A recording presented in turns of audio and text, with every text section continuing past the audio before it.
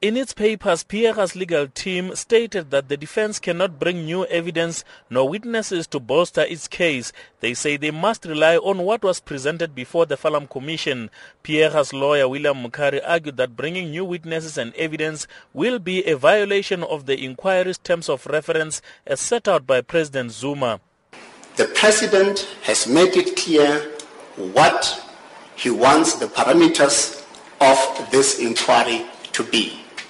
So if, for instance, the evidence leaders wanted the terms of reference to extend to whether the representations to the President were misleading, they'll have simply then gone back to the President and say that we want you to extend the scope of the term of reference and include this particular point.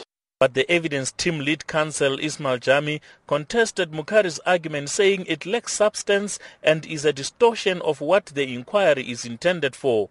If the National Commission, either in dealing with the Farlam Commission or this board, acted in a manner that is objectively dishonourable or in some other way not consonant with her duties as National Commissioner, it would be an absurd and indeed perverse situation that this board would be, because of a literal interpretation of the term of reference 5, be limited or have to ignore all of that and simply look at the evidence that she gave. And we submit that is not what was intended by the President in setting up this board.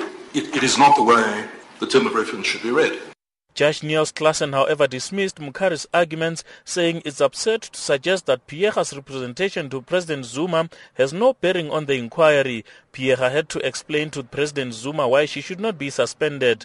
Judge Claassen also ruled that witnesses can be called, but that the relevance of their testimony will be scrutinized.